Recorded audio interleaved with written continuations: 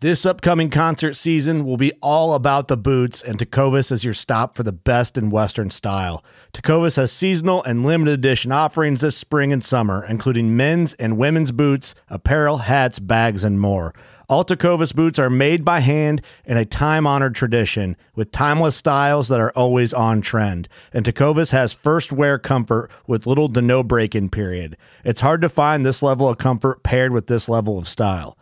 Stop by your local Tecovas store, have a complimentary drink or two, that's WCB style, and shop new styles. The smell of fresh leather and friendly staff are at your service. Many stores even have leather custom branding to make your boots truly personalized. And with regular live music and events, there's no in-store experience like it.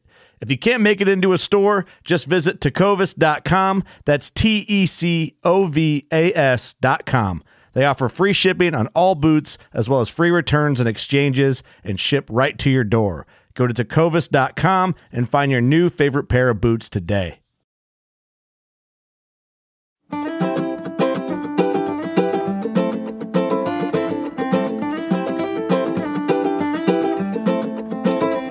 like the shirt. Thanks. Like the material. Yeah. It's nice. That's the one thing about the studio is we don't do anything that's crap. Right.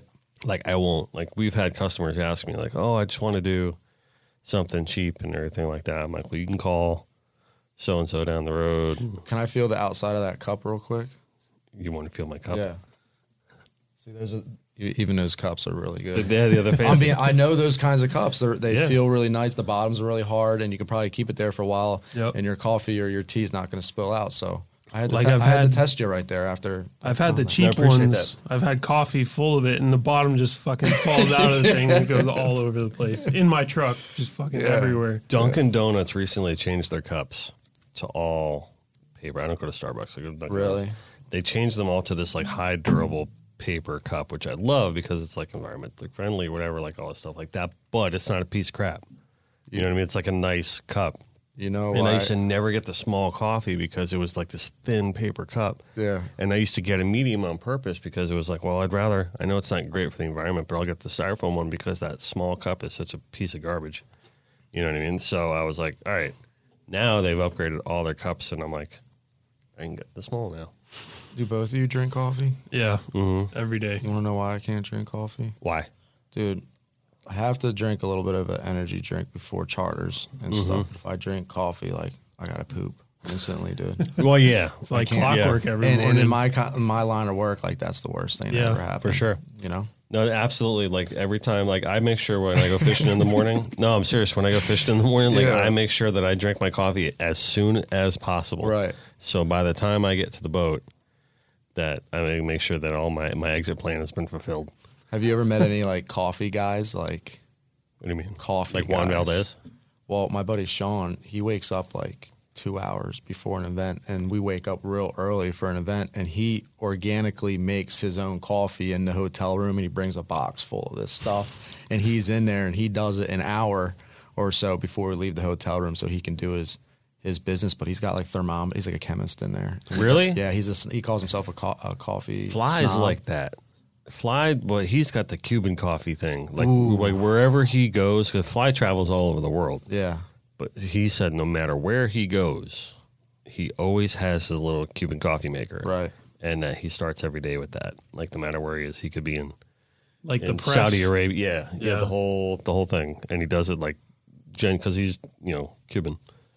As I'm sure anyone who knows him has heard him say, the crazy Cuban. But yeah, shout out to Fly. So anyway, welcome to Connected by Water, Taylor DeFusco. Yeah, thanks for having me. Yeah, I appreciate it. Connected by Water, sponsored by Joey Cardi Chrysler Dodge Jeep Ram. All right, and I want to say that right now they're still offering, I have to say, 0% financing for 72 months, no payments for 120 days. Select vehicles, and the vehicles that they have selected are gorgeous. So just want to give a shout out to them. If you want one, if you want a truck, you want a Ram truck like I got, like a Rebel, go see Dean, check him out. Tell him that I sent you. It's really important that you do that so he understands how it all happened and how it came to be that you own this beautiful Ram truck. And it's all because of Connected by Water. So, and also I want to give a shout out to ourselves. We just put a whole bunch of new stuff stuff up on our site at connectedbywater.com.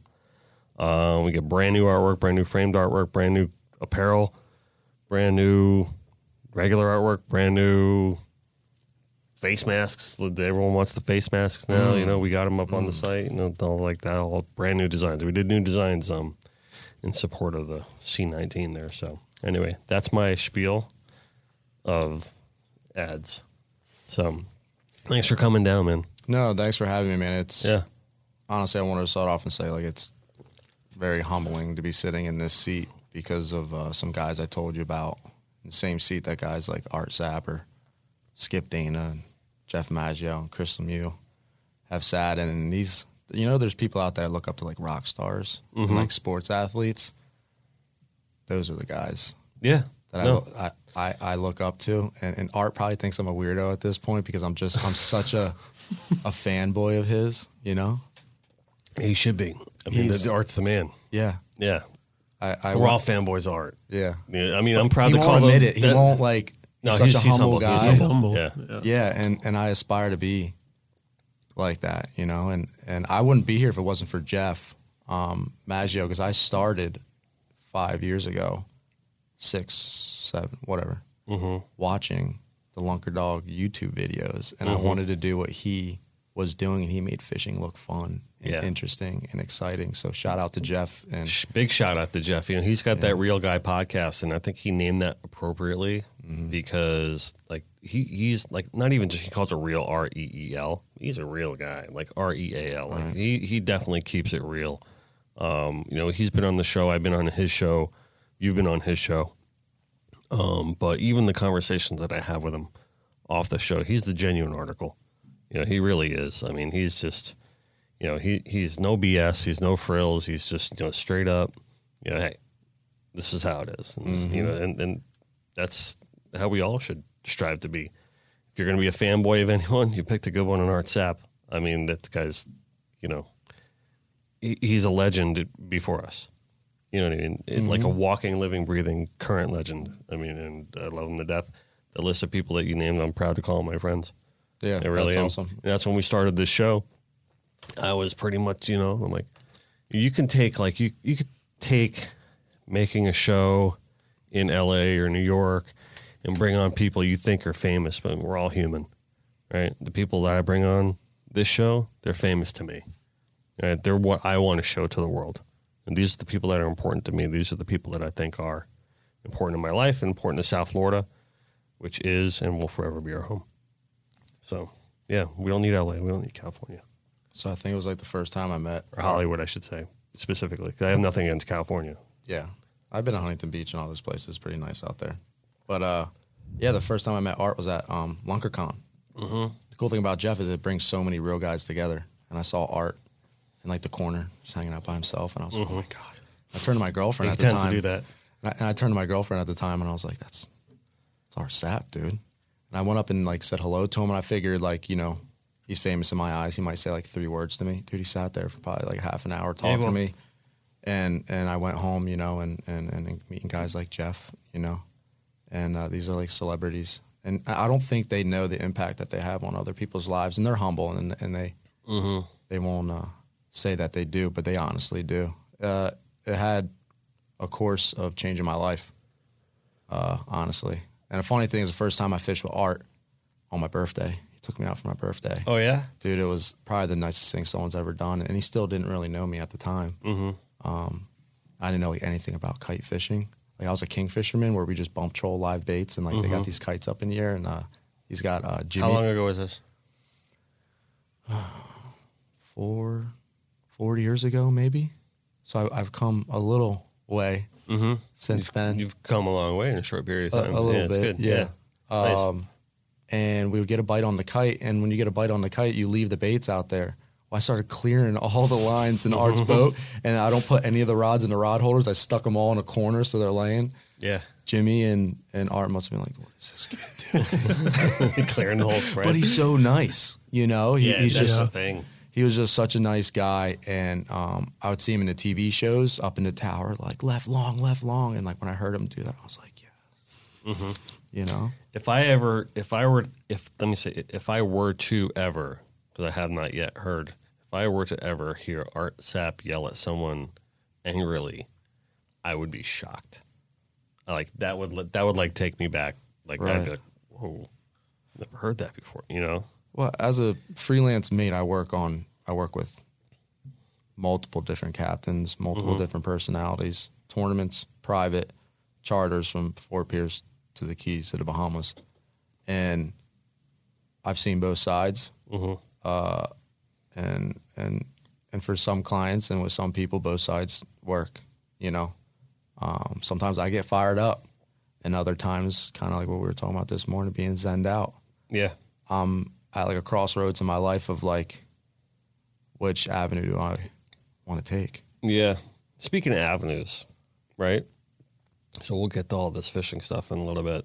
But when we first talked, because this is actually the first time you and I are meeting in person, right? But when we first spoke on social media, you kind of opened up to me a little bit about your story and your path. And I'll just set you up like that. But it was pretty compelling, and it struck me pretty deeply when you said that. And I'm like, that sounds like a pretty good story for someone to come on the podcast and tell. So how far back do you want to go to start this story? You got all the time in the world. I want to hear about it because this is kind of one of the big elements of what Connected by Water is all about how this community that we are, this Connected by Water community, really is our life. Right. And really is like this circle of people in this path that we've all kind of joined in unconsciously together, and here we all are, right? But you said that path and that community and fishing in general saved your life. How so? So I will start off by saying I probably made every single mistake a young man could make in life. And I guess we can go back 5 years, Pompano Beach. I was homeless on a park bench here. During Christmas, it was December 25th, I guess the week of that. You know when people go through like a party stage and then they go to college and then they get it out of I sure do. their system. I've been there. Yeah, I didn't, you know, and I associated with drinking with a lot of activities in my life, including fishing. And those poor choices started to come up, and there was some consequences. And I've never been in that position before. Like growing up as a kid, I was always into sports, fishing, hunting, grew up with good morals and values. My parents were phenomenal. Back then, I could have come up with any excuse. I forged this weapon as a kid called the blame thrower. And the blame thrower? Yeah. Like a flamethrower? Yeah. Nice. And I couldn't see my own actions. I couldn't see my faults for many years of my life. There was something wrong with my spirit. My spirit was just broken. And what comforted me and what my solution in life was drinking and being out with friends and going to the bars. And you know, I was a bartender and server, and we thought that fling would get over, and it didn't. You know. And then when I came here to Florida, I would see these SKA magazines of the professional kingfishermen, and there was this one guy on their Team Bandit, and it's Ron Mitchell, and he's a 2-time National Angler of the Year. And I really looked up to that team, and I was working construction, and I look at my coworker, and I was like, I want to be a professional fisherman. So Ron ended up giving me a tryout, and he's actually a Palm Beach sheriff. It's kind of funny, right? Yeah. For my past. And Ray Marine sponsored, the team. They got me a hotel room down here in Pompano. And all I had to do was not drink and work hard and go bait fishing and pre-fishing, and pretty much I'd be able to make the team. And you ever see that movie with Denzel Washington when he's the pilot and he's in the hotel room and the door opens and then the mini bar opens? All he's got to do is show up to that court date. Yep. And his lawyer will handle everything. That was the scene that I was in. I was like, well, I've been working hard for 2 days. I want to go get a cocktail. Reward yourself. Yeah. So I went to the lobby and got one mixed drink, I ended up at downtown Pompano Beach at a Irish pub. Briny? I don't remember. So I was dancing with a bunch of girls, and this is the night before the tournament. I get back at like 3 o'clock in the morning, and I get a knock at the door at like 3:15. And let's just say, captain wasn't too happy, and I puked my brains out. So I had to really evaluate my life. Mm-hmm. And if I wanted a fishing career, I had to stop. And after that, I grew up. I grew up real fast and met some really good people. And I take a couple steps each day towards what I get to do. And now today, I'm not ashamed of telling people about my past, because if I can help one person out there. Is shame a big part of it, though? I think about, maybe why people, won't take the steps, right? Because they don't want to admit. If I'm wrong about any of this, like, set me off. Tell me I'm wrong. But it seems to me like shame would be a factor and not, like, facing your problems, because you don't want to admit that I have a problem, right? I mean, I would think, now, we drink a lot of beer on the podcast.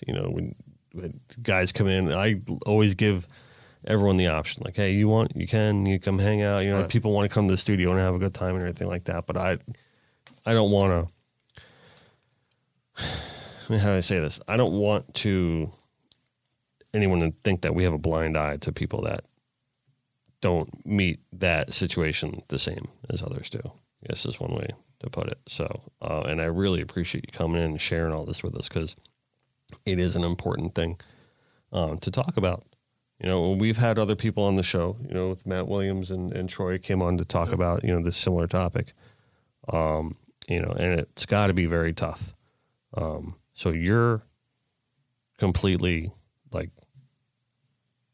drink free, whatever, right? Yeah, for coming up on 5 years. 5 years. Yeah. Congrats, man. I still get to do awesome, cool, scary, funny, crazy stuff. And I'm like a neutral party, right? So part of the people I surround myself with, we don't tell other people what to do. Mm-hmm. We don't tell people if they are or aren't, having like a drinking problem or not. I'm not here to argue with anyone on social media. Mm-hmm. We stay completely neutral from politics, all that stuff, as much as possible with the politics. I try my best. Oh my God. Yeah. I try my best on the show to not talk about it, but I don't know. He keeps blaming it on Jeff. That damn Maggio, right? Got me talking politics. Yeah. But we'll bring it up every now and then, and things like that. But I try not to go too far into that tangent. Like, definitely right now, there is a myriad, a huge palette that we can access of politics at the moment. No, with all the rioting, thing like that. I really don't want to go there today. You know what I mean? 'Cause that's really not what the show is all about. And we can talk about it if you want to, but I mean, the keyboard warriors are out, like, in full effect right now. You know what I mean? And everyone's got an opinion, and I respect it. But, no matter what you say, no matter what you do, there's going to be someone else that's going to come jump on your back and want to argue with you. So I'm just going to stay away from it right now. Yeah, more or less, I was getting at that we let people find their own truth. Right. That's exactly it. I don't condone anything I did in my past. Mm-hmm. I was a very selfish, self-centered person. But what's pretty cool is I get on these boats, or obviously I'm a DD. I can drive people to the sandbar, and in the Abacos, a family I was staying with, and I would drive them around, and they can drink and have fun. And people would come up to me, and even women would come up to me and be like, dude, you're like one of the most mature guys, selfless guys I've ever met. And then I would start laughing and be like, well, you didn't know me like 10 years ago. So what is awesome, especially in the industry, and I know it's not just a fishing podcast, but my life is kind of surrounded about around that, is I get phone calls from captains, mates, families of mates, in our industry. I mean, I've heard stories, especially back in like the 80s and stuff like that. The captains, was pretty reckless down here in Florida at one point. Yeah. But what's really cool is I get some phone calls from people that think they they just want to change their life. And it doesn't have to be surrounded by a substance or alcohol, they just kind of want to change. And the things and the steps that I take every day, I think it would help out the entire world, not just because it has to do with I finally can self-evaluate and do inventory on my daily actions. And I think that's one of the biggest and own up to my mistakes. Mm-hmm. Not perfect at it. All right, for the record, I'm not perfect at it, right? I have many faults. But I think in society these days, people have an issue with being able to look at themselves in the mirror, self-evaluate at the end of the day, and admit when they're wrong and then make amends. So part of this process of me being able to be free from alcohol or selfish and self-centeredness is I had to write a list of every single person that I've harmed in my entire life, and make an effort to make an amends. So you see these people that, some people would consider scumbags really turn their lives around and become more productive members of society than normal people. And I think that's really cool. I think it's an awesome thing. Yeah, definitely. I've had some close friends of mine. I've received letters like that, which, there was one in particular, and I'm not going to name drop, to where I was actually like, no, I don't want to forgive you. That was my first reaction. And, you hurt me pretty bad. You know what I mean? I don't give a shit if it was alcohol or, Right. or what it was, you know what I mean? But eventually I did call him. I did forgive him because I realized how hard that must have been for him, and, but it took me a while, to come to grips with that. But I'm happy I did, and I'm happy he did, and I'm happy that he's doing well now, and I really know we're not as close as we used to be, but at least he's got maybe that closure, and I do too, of, moving on and having peace behind you and in your wake, Right. Which I think is just as important as a continued healthy relationship, because sometimes your past can haunt you, that's for sure, no matter who you are. Everyone's got their things that they regret, and people want to say, oh, can't regret anything. Yeah, you can, and it can live with you, but, you try to maybe shut it out or put it out or deal with it. Maybe that's what you're talking about. I don't know, like dealing with that, and trying to not let the regret haunt you. Yeah, there's a whole process called, taking out the garbage. I'm so focused on the now. And we were talking before about Zen and spirituality. Something in my life where my mind and my soul didn't meet my heart. There was a misfire. There was some wires that were missing. And the things that I did and the alcohol that was actually my solution. So when you take someone's solution away from them, they have to find something else, and it's got to be a positive movement. So I'm super positive for the most part. Spiritual, I'm not religious. Yeah, I was going to ask you, like, what's your relationship with God? So what the cool thing about that was actually my starter question. I was talking. Was it? But we started talking about other. No, that's fine. So I'm because I think that's an interesting one too. It is. Because a lot of people either find it or reject it, or they just kind of happy medium. And I don't know. It's an individual thing, I guess, is my point. It is. So with the people and the fellowship that I'm in and the people I surround myself with, is you can call it whatever you want, and just you believe that there's a power greater than yourself out there. You can have a positive, happy, successful life and help other people. They set a very low bar, and I can dig that. It didn't scare me away. And I was like, this is so beautiful. I was raised non-denominational, but I went to... This is in Jersey? This is in Jersey. What part of Jersey are you from? I know I'm going to get South off Jersey. It's like Marlton, Medford, but I say Cherry Hill because a lot of people know Cherry Hill. Yeah. Cherry Hill. So I grew up in the Pine Barrens, and a lot of people think Jersey is like a big city with like smoke and smog, and I grew up in log cabins, Cedar Lakes, Pine Barrens, whitetail hunting. And then we would go to the bay and the ocean, we'd catch flounder, weakfish, and whatnot. But where my wife is from in Bergen County in Wyckoff, it's like the town she's from it's a postcard. Like when we go up there, like when we first started going up there, I was like, this is not normal. Like this is like really just the perfect town. You know what I mean? So like in New Jersey, there's a lot of that though. But there's like Newark. Everyone thinks New Jersey is all Newark, and that's only like a fraction of it. Yeah, it's a beautiful state. It really is. The state's split, so there's a line in the middle of it. Well, it's kind of north, central, south. Yeah. I don't think I've ever been in North Jersey. I'm not sure. And then the So people that's from where North she's Jersey at. don't come south. Right. And people will be like, where's your accent? The You know? Philly accent? Well, we're Philadelphia. So South Jersey is Right. Philadelphia. Yeah. North Jersey is New York. Right. And when you see the TV show and stuff like that, and then you hear this myth of that Jersey people have accents, that's North Jersey. From South Jersey, I don't really think we have an accent. Maybe a little bit of Philly. You got to Philly. You like roads. Yeah. Like these- I say coffee. Yeah. But that's about it. But I Yeah. don't say Joyzy. Yeah, no. I think that accent really is a small percentage of the people that are from there. Most people don't. I mean, you can hear a little bit. Yeah. Like my wife doesn't have it, but she says Fort Lauderdale, like Lord. Yeah. I'm like, it's Lauderdale. It's not Lauderdale. Yeah. But yeah. And then there's like water John's and over water. giggling. They say that. Yeah. But everything's fast paced up there. Yeah. When you walk down the street, you don't really make eye contact. You don't say like good morning. When I came down south, joggers would wave and stuff. Because up north, they'd be like, "What do you want from me? Trying to rob me or something Yeah. like that?" Everything's fast paced. And then when I went to Publix down here for the first time, got my groceries, checking out, and this person takes my bags. I thought he was trying to steal my bags. I was like, "Yo, what are you doing?" And the lady goes, "Relax, dude. He's carrying it out to your truck." I thought he was trying to steal my groceries. So that was my introduction to. John used to work at Publix. Yeah. Yeah, for years. Back long in the time. day. Yeah. Yeah, that's Publix. I like Publix. And you ask them The where something is, hospitality's they great. walk you to the aisle and, The hospitality is great. Yeah. So I live a spiritual life, not a like religious. How long have you been here? I have a reason for asking. Like, when did you move here from New Jersey? I think it's been like 7 years. So maybe like With your whole 2013 family or just you?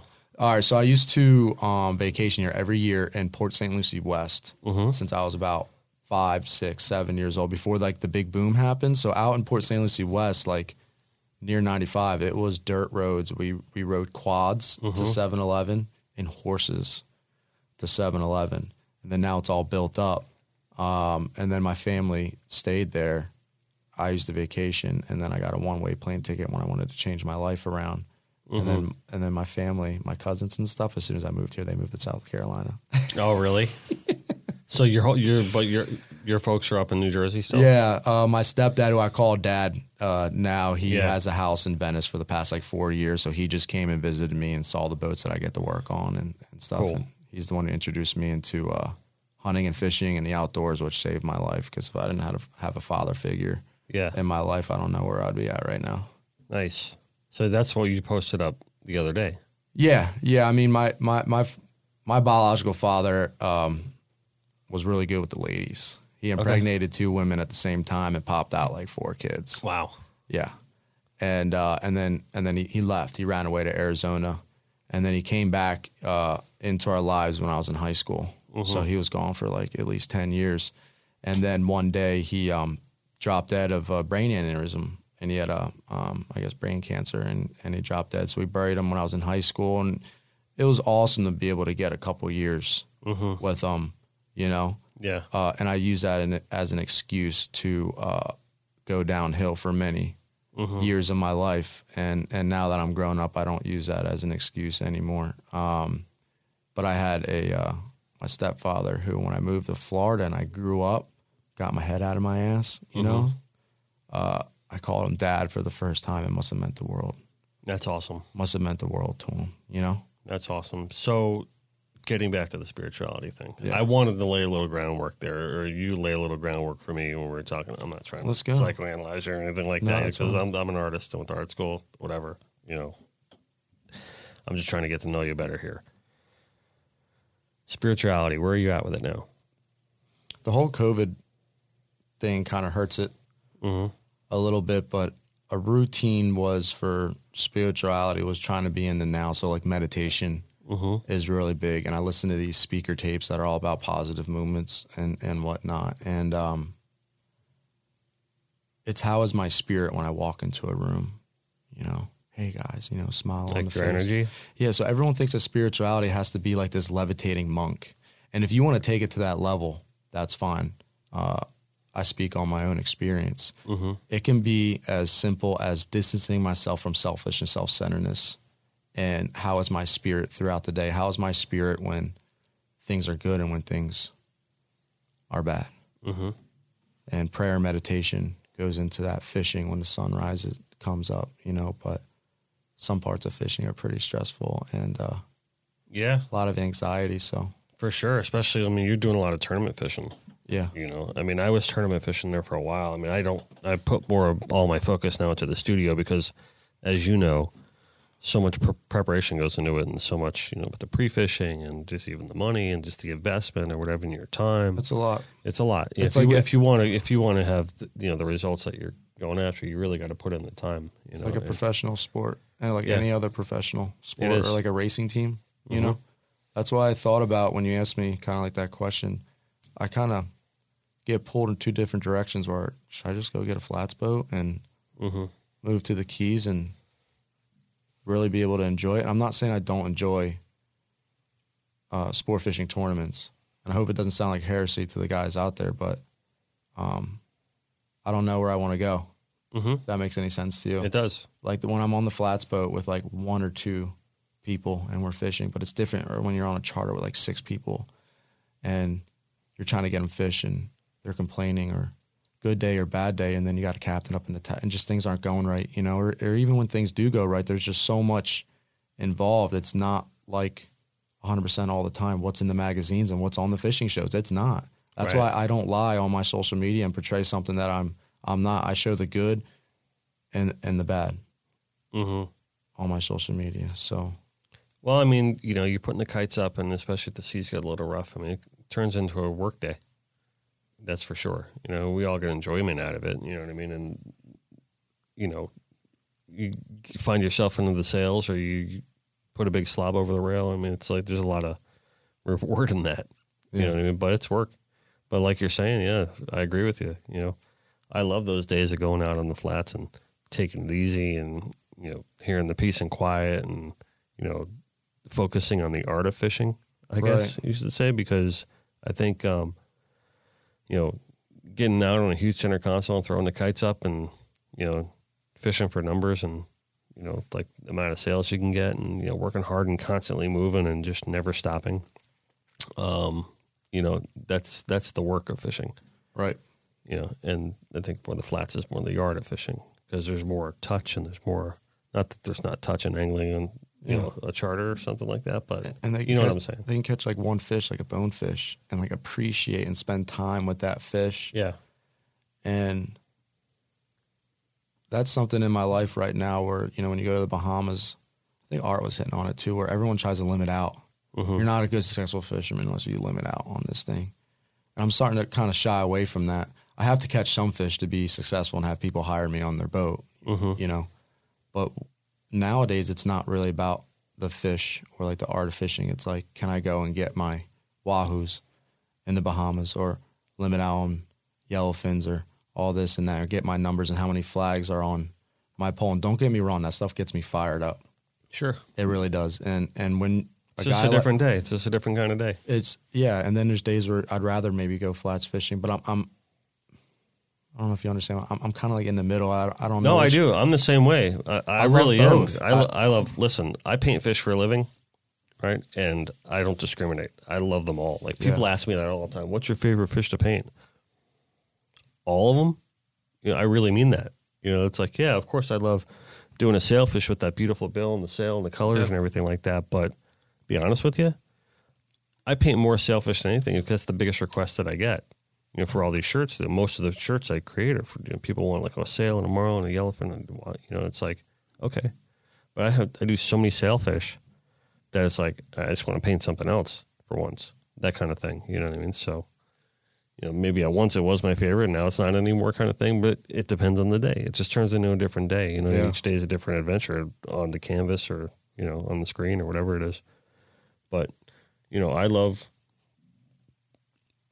I love going over. I was the artist a few times for the custom shootout. We go over there for the tournament, and Skip Smith would be like, "Hey, you want me to get you on one of these marlin boats? I get you on one of these marlin boats." And I'm like, "No," because they already have their team set. I'd just be along for a ride. I'm not going to be reeling the marlin during the custom shootout. You know, they're going to give that to one of the registered anglers, or definitely not some dude that they just met. So I'm going to go on the other side of the island and I'm going to fish for bonefish. I did it every time, and it was that must have been so cool. Yeah, man, best experience ever. And if you want to catch bonefish, the Bahamas is the place to do it. Marsh Harbor, before all this crap went down, epic place to go bone fishing. I mean, it would just be like, you go for a half day and just catch like 7 bonefish in the morning. Yeah, when I get excited is I'll have friends that will be like, hey, do you want to go offshore on your day off? And I'll be like, I won't get too excited about it. Right. Depends on what day I'm at. I might go out with you or not, because it turns into work. Mm-hmm. And I try to be as nice as possible about it, but some people just don't understand, and they end up thinking that you're a dick anyway for not wanting to go and help them out, but it's like a day of work. Mm-hmm. But when my friends invite me out on the flats boat to go snook fishing or red fishing or trout fishing, I get fired up, dude. Yeah. I get excited because just dropping the boat in early in the morning, getting some bait, or just even getting a lure and just being able to cast it, and it's just they're two different worlds, really. Yeah. They are inshore and offshore fishing. He's a master snook fisherman. Well, Dennis likes to call me a master snook fisherman. You gotta teach me. We have good snook fishing up in Stewart and mangroves. George, that's George's backyard. Yeah, and George and Rufus. Yeah, it's their backyard up there. So Rufus is a really good guy. I've talked to him on the internet, and George is a great guy. We've taken George's dad to the Bahamas. Oh, really? Before, yeah. Nice. George's dad's a good guy. If I have extra mahi fillets, I'll stop by George's dad's house there in Jensen and drop it off to him. But George is like one of those guys I look up to as well.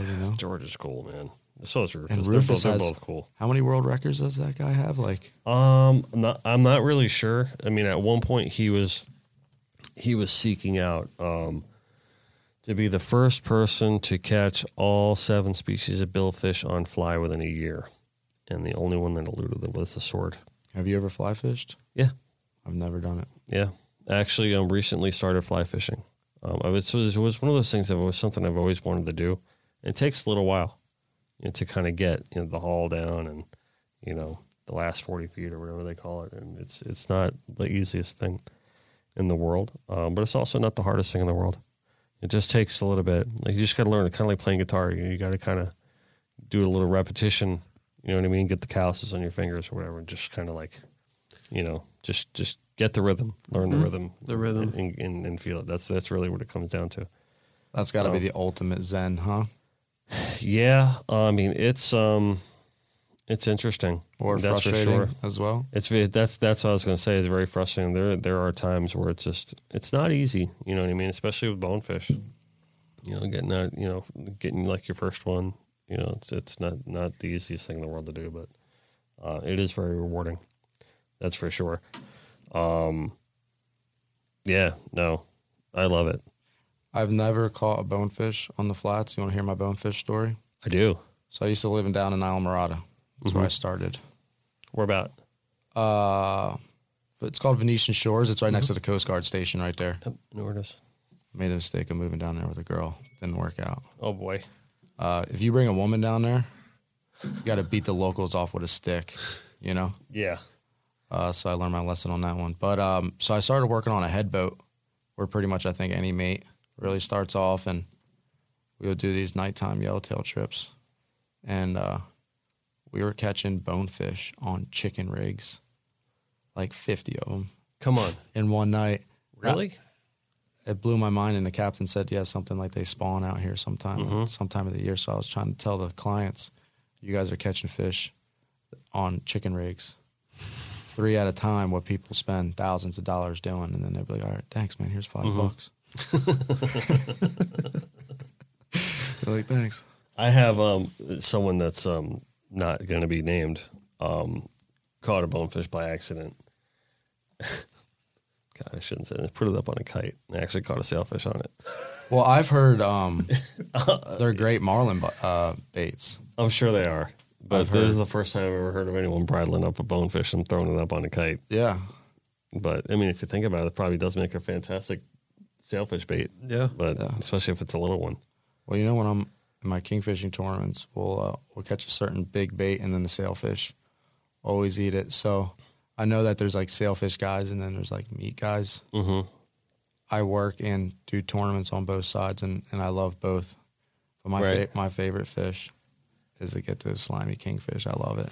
There's nothing that gets me more fired up than kingfish. And just like how Art loves his sail fishing, and when we go kingfishing, we'll catch sailfish. Right. When we go sail fishing with mono, we get bit off by big kingfish. It just blows my mind. Yeah. And so there's nothing more rewarding to you than a big slobby king. Oh, I love it. Chasing it down and gaffing it with a big 12-foot gaff and during a tournament or not during a tournament. And I don't really think they get the recognition that they deserve. I guess I'll speak for myself a little bit. But when you're on a charter and the sails aren't biting, the mahis aren't migrating, the tunas aren't migrating by. I mean, kingfishing off the reef is like a go-to. And I think we take it for granted, especially in the charter industry, that those can save our trips catching those kings. But when I mean kingfish, I'm not talking about the 7, 10 pounders, 12 snakes and the little rats. Dude, the 30 plus, 40 plus, 50 plus, it's an entire different animal. And to be able to land a fish of that size, everything has to go right. You know, and when the clients see that fish, because they'll be like, well, I don't have a smoker, so let's hold off on the kingfish. And then they hook into a 40 pounder and it just peels drag and they're fighting it and it comes overboard. They're ecstatic.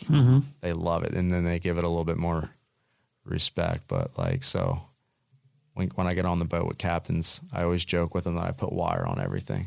I put stinger rigs on everything. And the sailfish guys love yelling at me. Well, there were so many kings biting. I think it was the last Jimmy Johnson that people were using wire on their kites. Yeah. For that one, just because so many kings were, biting off the mono. I think it was like days who a lot of people were switching the wire. What's crazy is I catch a lot of fish on wire off the kite. You know, sails, tunas, and sounds like heresy catching tuna on the wire. I've caught my biggest blackfin on wire. Obviously, wahoo. You've had Ricky from Real Easy on here. The 66-pound bull dolphin. I was on the rod for that. Oh, were you? Yeah. You caught it. Wow, nice. Yeah. Well, the team caught it, but yeah. Yeah, the team caught you, of course. But yeah, don't ever want to do that again. Hour and a half long fight on like a spinning rod. That came off of wire with a stinger rig in it. I've caught yellowfins. Yeah. Biggest yellowfin I've ever seen was caught on wire. So I'm going to give speaking of yellowfin, wow, I got to give a shout out to my buddy Carl Schachter. Did you hear this story? What? This what is this, 2 days ago? Like it was over the weekend. He just goes out casually fishing with his dad, right? And he's waiting for live bait, and there wasn't much left by the time they got to him. So he only got like a dozen pilchards and like a half dozen gogs or something like that. I'm paraphrasing. Right. So he's like, great, it's going to be a great day. So I think by like 9:30, they only had like 2 goggle eyes left. And I think I'm pretty sure they caught the elephant on the downrigger. And, but he was shocked. It was just screaming like line off. And sure enough, it was like right outside here. I think maybe it was Lake Worth. And, he's like, sees sickles. He's like, oh my God, we tail wrapped the yellowfin. They tail wrapped it? Tail wrapped it and brought it up, and the thing was huge. So John will throw the picture up here, I'm sure, just to see. But it was a big one. I don't know how much it weighed, but I didn't see that one. Yeah, the way he told the story was just like, after that, they're like, all right, we got no bait left. Let's go home. With this huge ass yellowfin. Like, he's going to have that memory with his dad forever. And they were already thinking it was going to be a bad day because they didn't have a lot of baits, right? So that's usually when the good days happen, when you don't have enough bait. Here he was just thinking, like, it's going to be a shit day. We have no bait, blah, blah, blah. And I think he had some tackle issues, too. And then when things just weren't going right. Things weren't going right, and all of a sudden that monster bit him. So I usually bring a GoPro. So that's kind of like how I started my little career, as you could say, is I didn't have, like, parents in the industry. I didn't have, like, a brother. I didn't have any, like, friends in the industry. Like, no one knew who I was. So I'd bring, like, a GoPro and put it up on the T-top or something like that and just film myself, like, fishing with friends and stuff. And it seems like whenever I don't bring the GoPro is when you'll have, like, a really good fish on, like, you know? Yeah, it's never when you're ready. Yeah. Yeah. 100%. And then, like, with these tournaments, we'll take a week to prep, look at every single hook, every single swivel, go over the boat, go over plans, weather patterns, moon phases, tides, right? And we'll catch a bigger fish going out with like my friend and they're drinking a couple beers. Yeah. You know, it's funny how that works out. Yeah, for sure. Maybe the fish feel the zen. Yeah. Right. Maybe they feel the vibe. Like maybe they felt like Carl with his dad having that like moment with him, and you know what I mean. Maybe they feel the beers, you know, or whatever. Like whatever, just the hangout time and all that stuff like that. I don't know. Maybe there's some vibe to that. Maybe they feel that in their lateral line. I haven't had that happen yet. That's an awesome thing to happen to yellowfin close here. It happens. No, it happens, but it's very rare. It's rare. Yeah. You know, my buddy Austin, I think he might have been on Offspray out of Lake Worth. They got a yellowfin off the kite this year, and they got it by the sharks, which blows my mind. The shark issue is just the shark issue is bad. So like when getting to the Zen thing, it's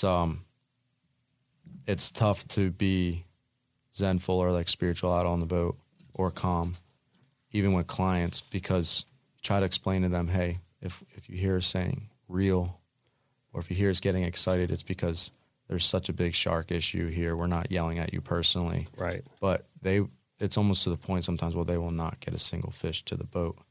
And you have to chase them down. We have to use bigger line, bigger hooks. We got to get on these people about there's no just setting up a drift and putting out a bait and letting them, you know, fight. And they're eating sailfish. I was releasing one off of a boat, reviving a sailfish, and a bull shark came up and got it. And now I don't even feel comfortable leaning over the side. Yeah. With the sailfish. So I will put that out there, you know, that if they see any of my videos and if we're a little high strung and stuff during tournaments or on charters, it's not because we're not trying to be unprofessional. It's just that we know with the shark issue. Yeah. And you want people to catch fish too. You know, you want them to have a good time. Yeah. You want them to feel that moment. You know, it's good for your business. It's good good for their experience. I care a lot about the clients, and I think I take home a lot more than what I should emotionally wise and whatnot. But this is all I got. So some people have a business to go home to. Some people have like a family or kids to go home to. You know, when people say like, you know, relax, dude. You know, well, this is it. This is my life. You know, so I take a lot of pride, good pride, and passion into what I do for clients or for tournament fishing, et cetera. So there's been times where a mistake would be made or we lose a tournament or something like that, and I feel it. And you get back up on the horse and you learn from your mistakes and whatnot. But I generally like. There's been some tournaments where like I almost cried. You know, I think like almost any sport, when you put your whole life into it and you come up to this moment and you fall short, I think that can hit you a little hard. Yeah, no, definitely, especially someone who's had a journey like you have had, you know, because, you know, obviously you're passionate about the sport and you love it, number one, right? But when you kind of use it as the new like base for your life, like you're saying, you know, it means that much more, you know. I mean, and people could even look at here in the studio, if I can throw out something that's relatable, where I have made the conscious effort in my life to dedicate painting fish. Right now, I'm also an artist for the United States Mint. You know, whoever watches the show understands that, you know, like I can paint and draw, like whatever, people, cars, you know, doesn't matter, abstract textural things, you know. So, but I choose to paint fish.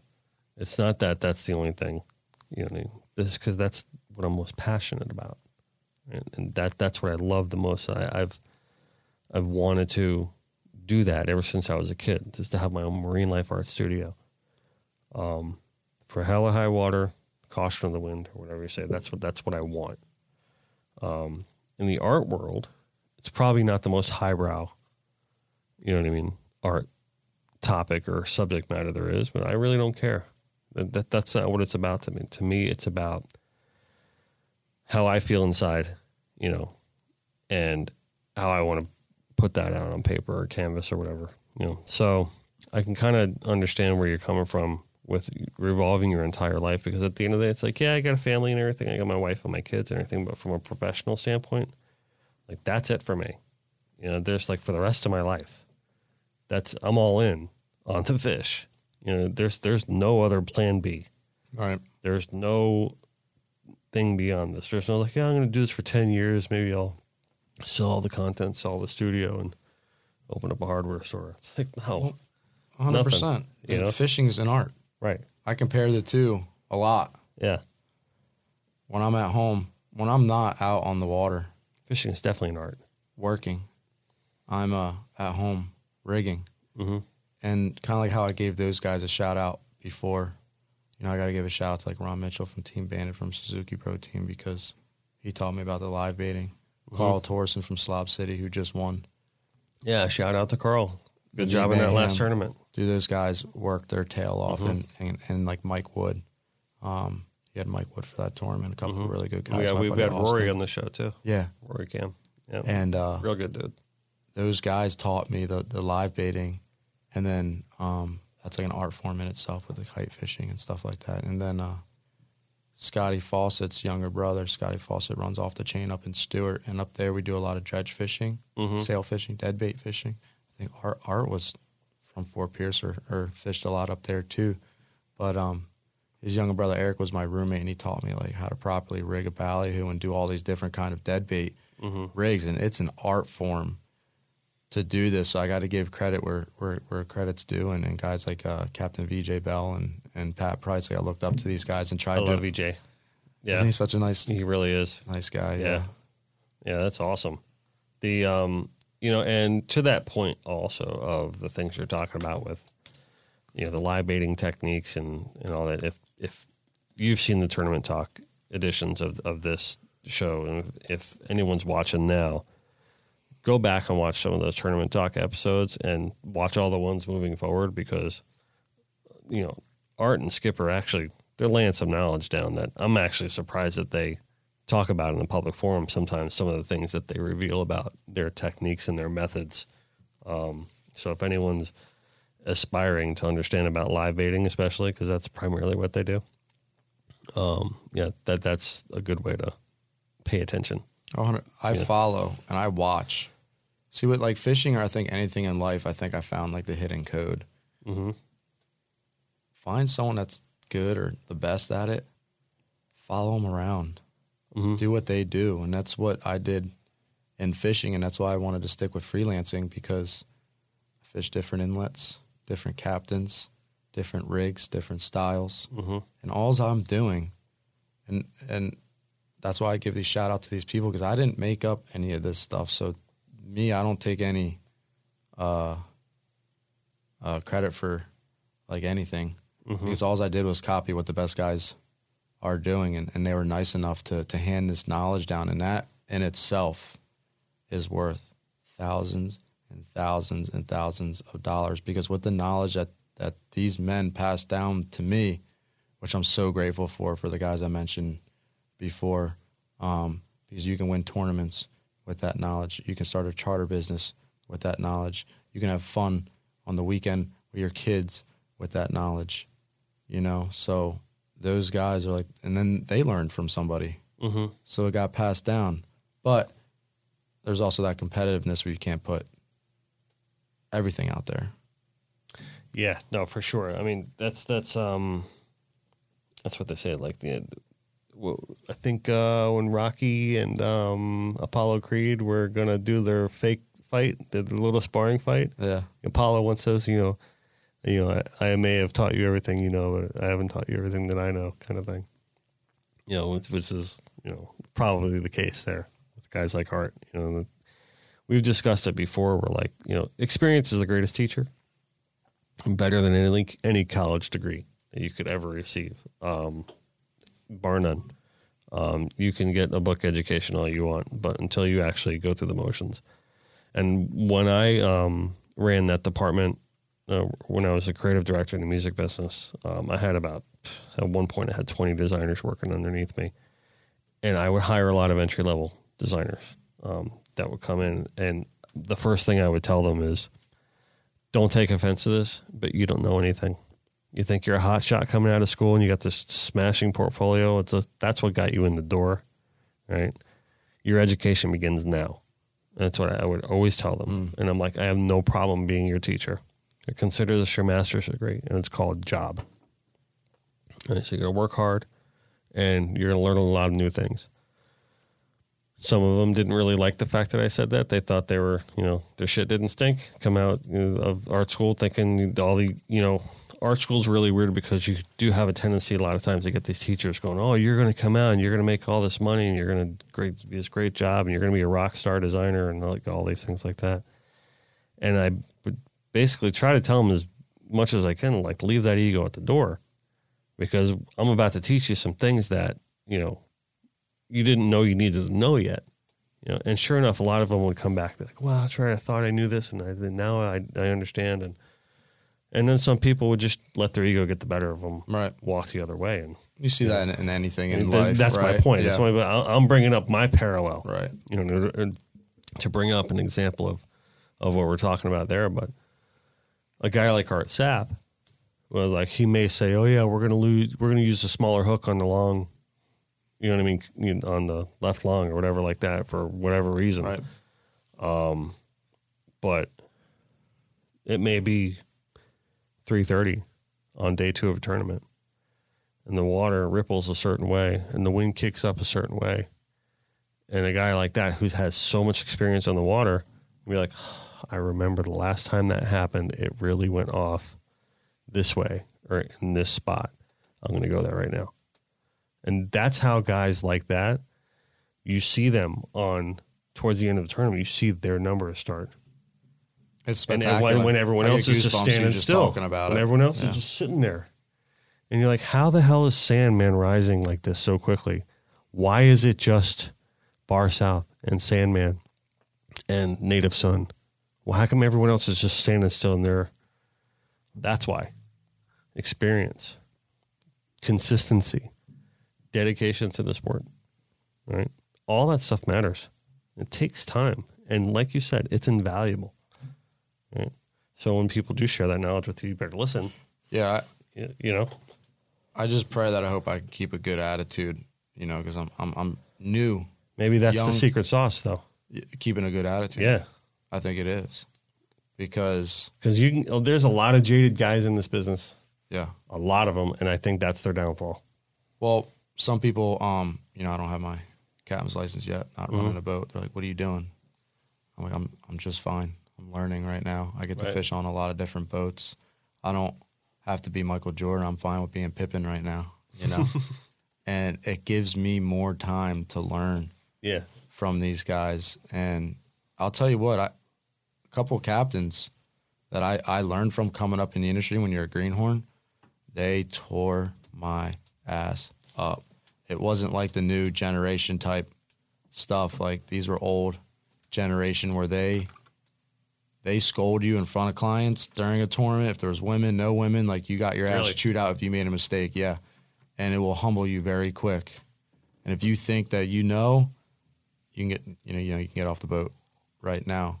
And I didn't like those guys at the time because they hurt my feelings. But now I thank them every single day for how hard they were on me to adjust. And I'm not saying that everyone has to teach that way. I'm just saying that's the way that I was taught. And now what I've done with those guys, I can handle almost, I think, a lot of experiences. Yeah, that's good. Out there. That's good. Well, I guess the point to that, not every moment in your life has to be the moment. There are teaching moments and learning moments. And you have to understand, you have to recognize them. Like, it's good at the time. Right. It's all about, see, like, when I changed my life around, what I like to say is I found a new set of glasses. Mm-hmm. I viewed the world differently in myself, right? So, like, that in that moment, I'm like, I can't work for this guy anymore. He's off the chain. You know what I mean? He's crazy.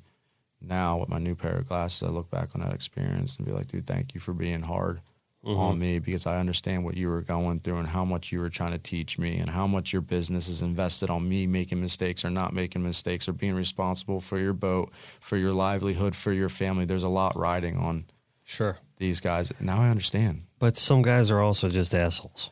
Yeah. Some guys, there is that too, you know, where it's just like you're just unreasonably just a bitter prick. There's no getting around that sometimes. So, I mean, sometimes it's not always the teaching moment, but I think you can still learn from those guys too. You can learn from the bad just as much as the good. Right. It's all experience. Right? I had a boss once, to bring up a parallel to this. We were working in the company, and I was moving up, and I had a whole department to myself. And I was kind of staged to take the next level in my executive growth, right? And this isn't, I own my own business now. I own my own art studio. My dream is fulfilled. Like, I have no regrets about this scenario. But at the time, I was starting a family. I thought that corporate life mattered and everything like that. I'm so happy that I'm like over that in my life, over that mindset of being controlled by corporate America. Because even though I worked in the music business, right? Even though I worked in the music industry, it was still a corporation. It was a very large company.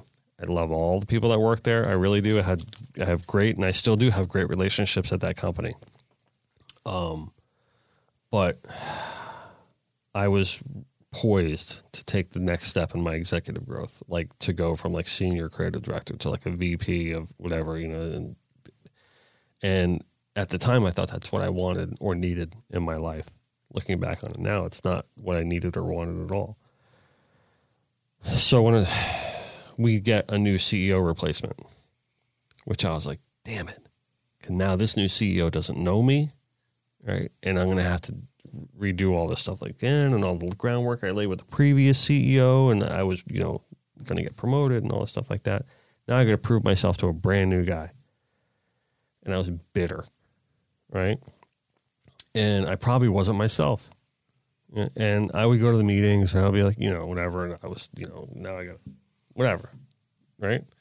So he sits me down in one of my we had the employee reviews, he sits me down and he goes, you know, your attitude can be a little better. And I'm like, oh, because historically speaking, and this is no bullshit, in that company, I had the best attitude. I almost had a reputation of being like a good attitude employee, like all the time. He said that right off the rip? Yeah, first time I ever heard that about myself in my professional career. And I took it the wrong way.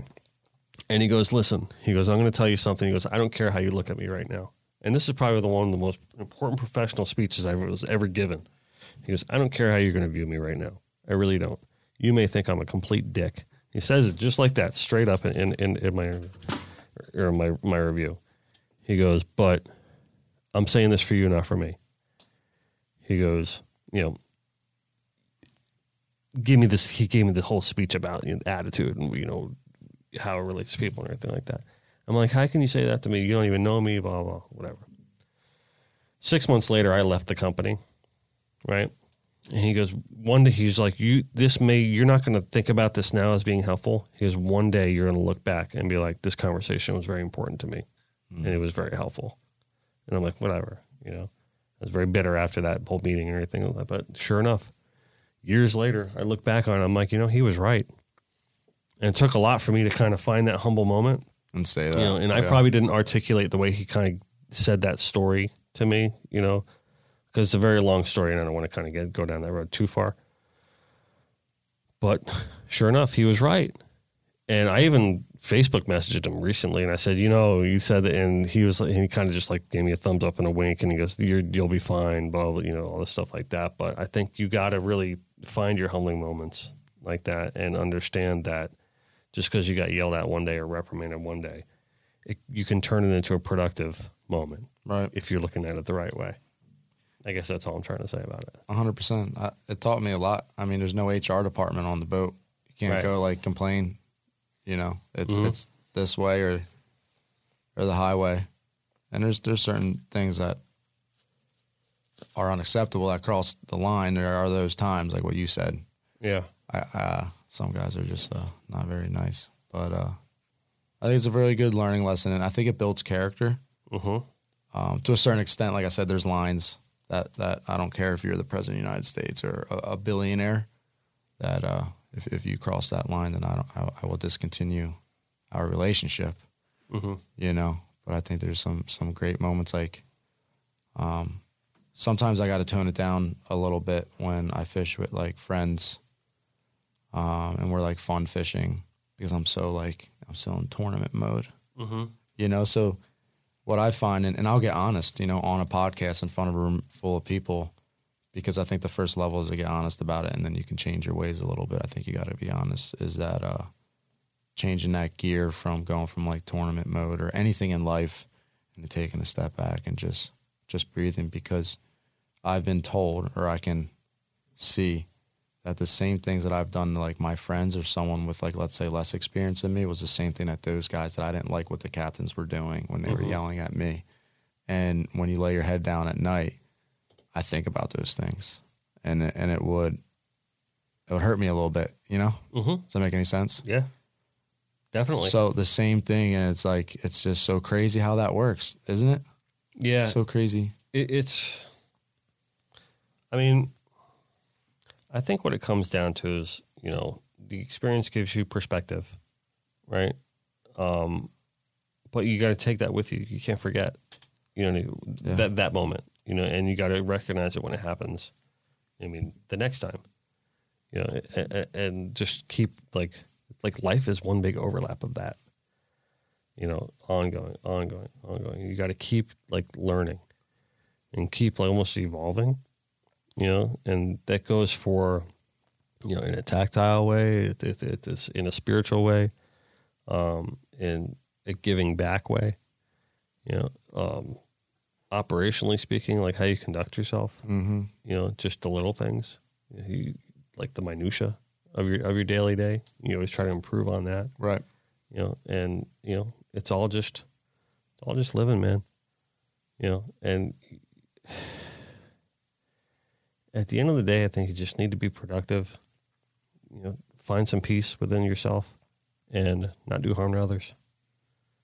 You know, I think if you can find like your happiness, like using that as a basis, then I think you'll be all right. Yeah. You know, really. Try to be as professional as possible, especially in but your industry, this industry. I mean, image does have something. For sure. I mean, but you know, you don't want to sell yourself short with your core value of who you are. Right. You know, and your character. You definitely don't want to sell your character short by being too professional to the point where it's not genuine or authentic. Right. Because the authenticity goes a long way. I was telling you about my social media. Like, people are like, you do a lot of goofy stuff. Like, well, that's me. Yeah. You know? I actually had someone tell me that. They're like, do you want to be an ambassador for this product? And then the company said that my content's too weak. And it didn't hurt my feelings or anything like that. But like, my product's like Jeff's. It's real. Right. This is like real stuff. And it was funny because I was on a boat and they had the product on the boat and this planer wouldn't trip right. And I told the captain, I said, if whatever doesn't work, I'm throwing it in the water. I was like, I'll do it on film. Like, don't make me pro staff, because if the product isn't what I can't portray a product as something good if it's not good and I can't use it. And I took this product and I threw it right in front of everyone. I threw it right in the ocean.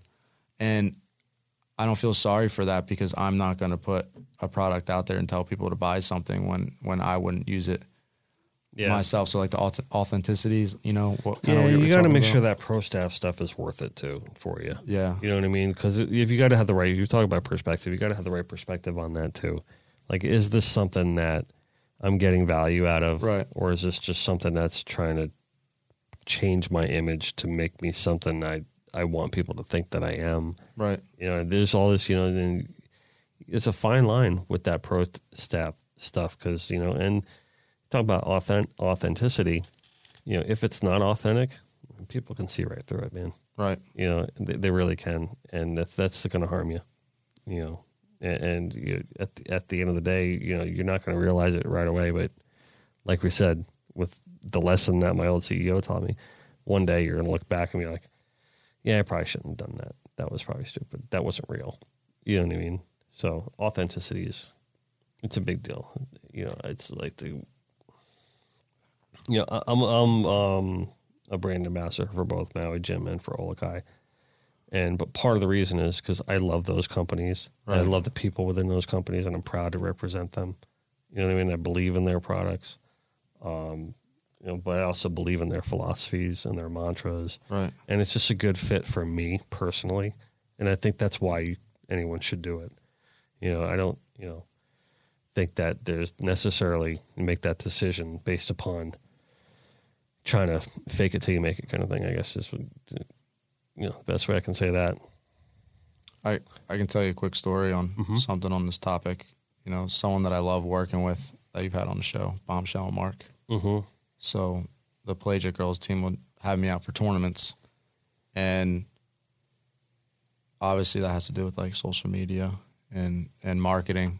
And there'll be some people on my social media giving flack. Everyone's got opinions out there, especially for these huge Instagram, Facebook influencers such as Bombshell or the other girls. And I put my foot down to that because they treated me with the most respect of any boat I've ever worked on, and they're super nice. Michelle's awesome, dude.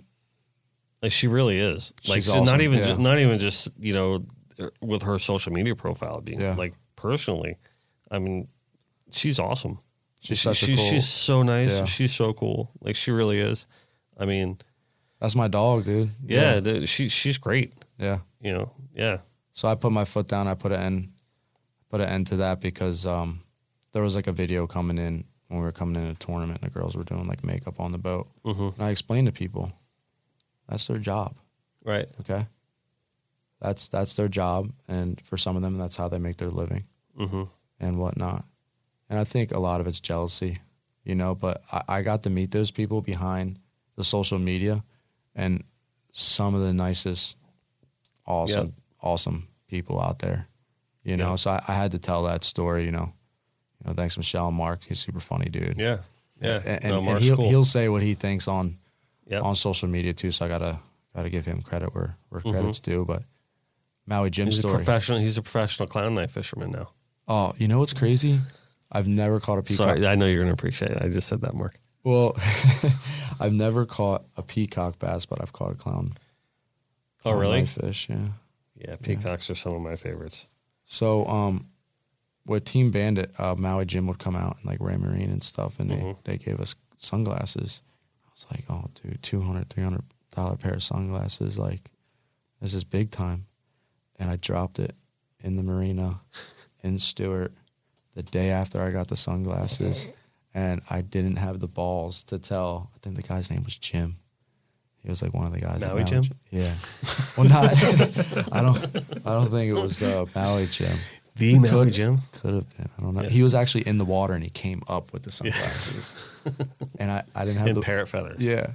I didn't have the balls to tell him that I lost his sunglasses. So I feel terrible, and I went and bought some Costas. Yeah. Yeah.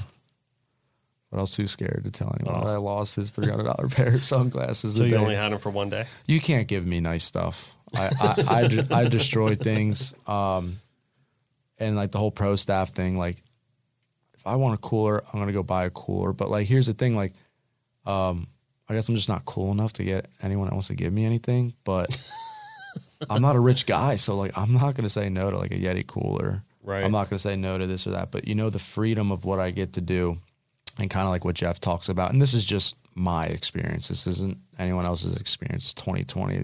Like if you don't talk in I statements, you chap asses, but, cause everyone thinks it's like pointed towards them. Is that like, I like the freedom of if I like this, I'm going to go and buy it and use it. If I like that, I'm going to go buy it and use it. You know what I mean? But I am not rich. Obviously, this is a rich man's sport, like the tournament stuff. So I 100% appreciate what sponsors do for this sport, what they do for guys like us, what they do for anyone. I 100% am all for it. So I don't want anyone to take that out of context because I can't go buy. Yeah, no, I'm not trying to knock anyone. Yeah. I'll never try to knock anyone. I'm just saying it's got to be form fitted for your life. Yeah, and it's got to work. It's got to be a mutual kind of thing, and for any kind of promotion to happen. You want to know what else is pretty cool? This week, our team leaves to go fishing. I'm not going to mention names, but we have 3 guys on our boat going to go fishing who've had a past like mine, and there's going to be over 20 years of sobriety on our fishing team. Really? Out there between 3 of us, and we're all in our young 30s. Wow. Early 30s. That's cool. Yeah. That's awesome. So it's admirable. I thought that was pretty cool, and that guys like us are blessed enough to be able to do stuff like that, and people have helped us along the way, and we get to return that and try to help other people. So shout out to Railman 3. We just got a new 39 contender, Frank and Nick Frasca, up in Palm Beach, and with Quad Mercury 400s. Wow. Awesome. So it's slow. Awesome guys. Yeah, super slow. I get scared on that thing.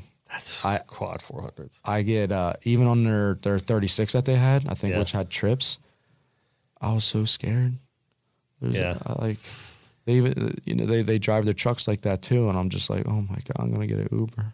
That's what, I'm going to get a bicycle. That's what Harris has on his 48 Intrepid. It's Quad 425, so the Yamahas. Yeah. Yeah. It's funny because we talk about, the tensions of tournament and the rigors of working on a boat and everything like that. Sometimes you just need to find the relaxation and joy of just being out on the water and appreciating that. This past Friday I went fishing with Harris. I didn't post anything on social media. It was just him and I, and we just needed the day out together, half day. I'll be honest, we just trolled and just laid back. He put the autopilot on. We just hung out and just talked a lot. You know what I mean? We didn't catch anything. We didn't work hard.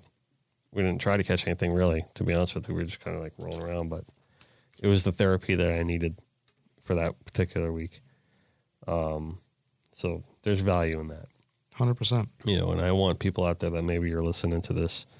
You don't need to be fishing tournaments, and you don't need to be busting your ass on the boat to become connected by water and enjoying the little things about this lifestyle, or this industry or whatever you want to call it. So, and I think it's important to keep that perspective of understanding that every now and then you're going to take a picture of that sunset because it looks cool, or that sunrise, like when you're first coming out of the inlighter, and there's a reason behind that. That's why you're there. For that. I live for that. You got to appreciate the lapping of the water on the hull when you're coming out of the inlet, and just understanding that is not ground. I'm happy to be here. Thank God for those moments in your life, and all that sentimental kind of stuff. Understanding that you don't want to take for granted that you're on a $500,000, $600,000 boat. That's not yours, and you're fortunate to be there, and the live bid $10 a goggle eye or whatever the case may be. It's so easy to get ungrateful. Yeah, and I'll be honest, like that's why I just want to be completely honest on your show, because I think that is what kind of Connected by Water is. It's kind of like, because I want to be honest about the tournament fishing and how it can be, or my life or something like that, and just maybe other people start getting honest, and then it'll help other people out in their lives. But like, it is super easy to get caught up in the moment, and just in life in general, not just fishing, whether it's tournaments or not, but just to be like, when I go to the Bahamas, sometimes it's nice when I don't get any internet, because I'll be able to sit on a rock in the morning and watch the sunset come up. And it was a day that they didn't want to go fishing because it was too rough, and it was just what I needed at that moment, with no internet, no phone, sitting on a rock in the Bahamas watching the sunset come up. And it centers me, it humbles me, it brings me back to life in the moment. And that's what spirituality is about. It's what's happening right now. Yep. Not about what I can't control in the future or what I couldn't have controlled in the past. That's great. That's great. And, I have to roll my eyes too at the people that open their mouths and make fun of other people in the water. Some guys, sometimes it's warranted and justified, but you know what I mean? But a lot of times it's like, is that a time where you need to take the perspective of, hey, we all started somewhere, and rather than just flat out ripping everybody all the time. Right. That's also what Connected by Water is all about too, is being a good steward of the community in the proper way.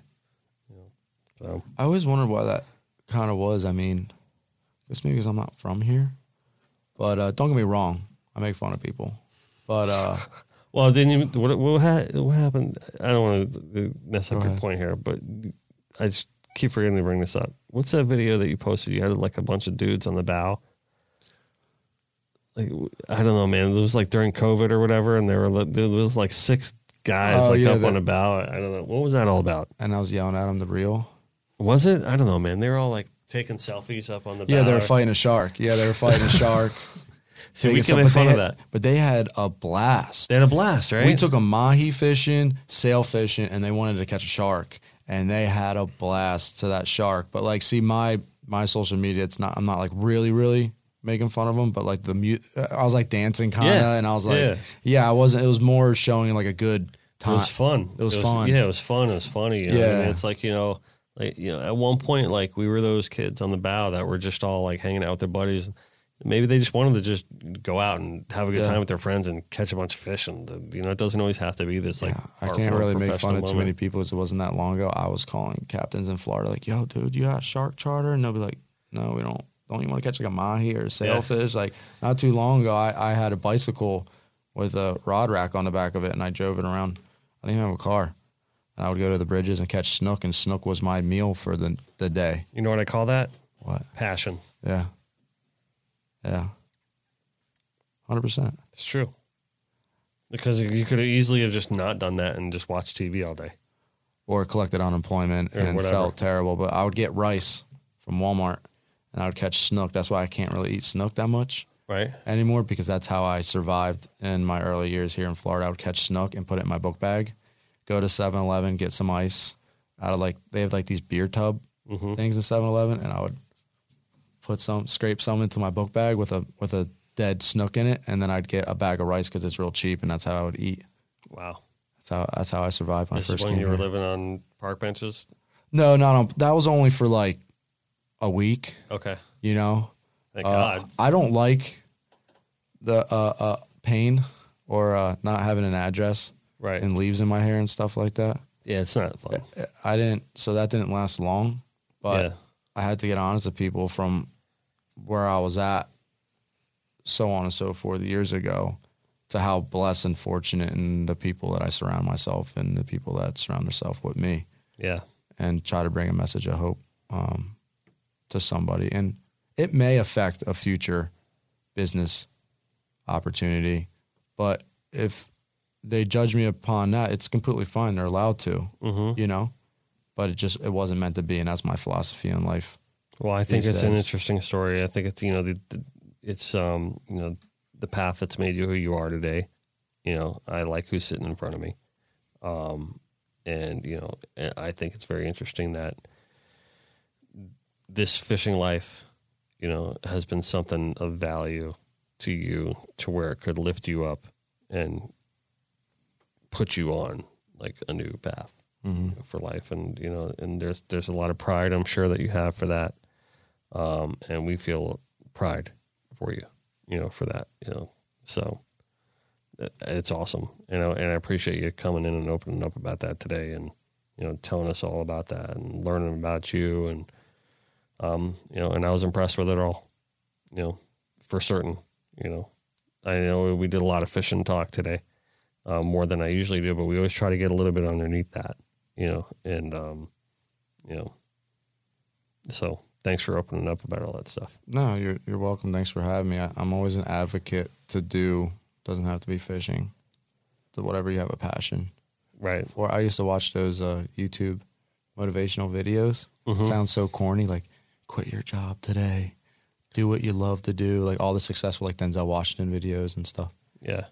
And I woke up one morning and I did it. I was so scared.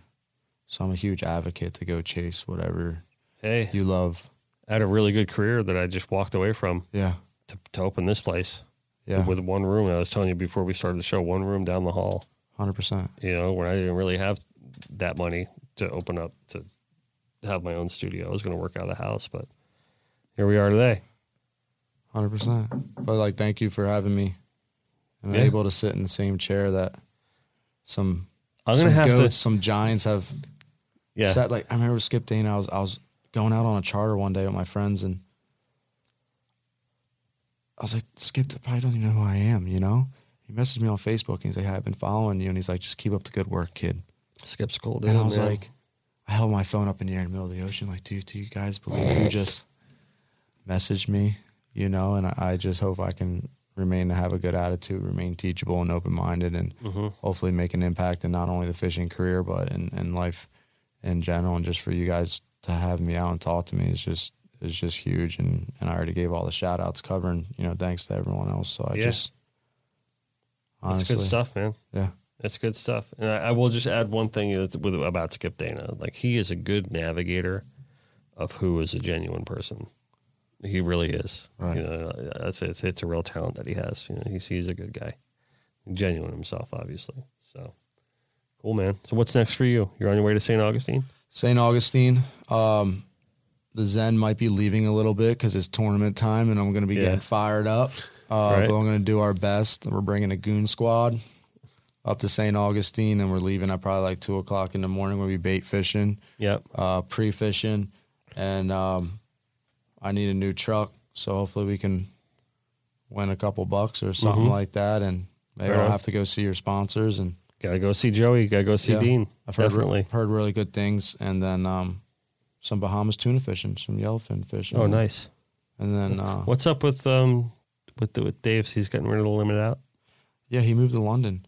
What? You didn't know that? I didn't know that. Well, I mean, yeah, it's not like news, but yeah, he moved to London. He got offered a job he couldn't refuse, so he's selling the boat. I was wondering why the boat was up for sale. 39 contender, fully loaded. If anyone's interested, I'll send you pictures. Let's throw that up there, John. Yeah. So because it really is a brand new Sea Hunter. Brand new. It's a year old. I'm the one who maintained it and kept up with it, or I helped. Right. So we know it's in pretty good condition. That's the only thing I'm good for is cleaning a good boat. And I can say Dave's a real straight up guy, but like, I mean, talking about with like just taking care of his things and keeping things right. So know that boat's going to be in great condition. Yeah, and it's got, Trip Yamaha, the new ones. I think it's the drawing a blank here. It's like the 425s. 425s. Yeah. And it's got joystick on it. It's just fully loaded. You can't do anything else to it. And it's at Sea Hunter in Key Largo, and you can go take it for a ride. Yeah. All right. If you want, we'll throw that up and give a little shout out to that. We'll call Dave, and all three of us will go down there and we'll go. He hasn't left yet? No, he's in London. I still talk to him. Yeah. He lives vicariously through us, through the phone calls and through social media, but we'll have to tell him we need to go test drive his Sea Hunter. We'll go take the 30. The three of us will go take the 39 out and go catch some mahi down there. Yeah, ready when you are. So let me know. I'm in. Yeah, you want to come? John always wants to come. We had John Van Dellen, the captain of the Singularis, on last week, and I was like, oh, if you need me to be a stowaway for the Big Rock tournament, let me know. And John's like, yeah, you got the 2 stowaways. I'll make the sandwiches for someone in the Big Rock or the White Marlin Open or something like that. Yeah, right on. Cool, man. All right, so we're gonna exit plan here. So thanks for coming out, brother. Thanks for having me. It's definitely an honor and a privilege. Right on, bro. Your ego is not your amigo. Always do your best and let God do the rest. Always buy all your vehicles at Joey Cardi Chrysler Dodge Jeep Ram. If you do go down there, remember, go see my buddy Dean. Tell him I sent you. He will hook you up. All right. I also want to remind you, go to connectedbywater.com for all your marine life creative needs. And also support our friends at Papa's Raw Bar.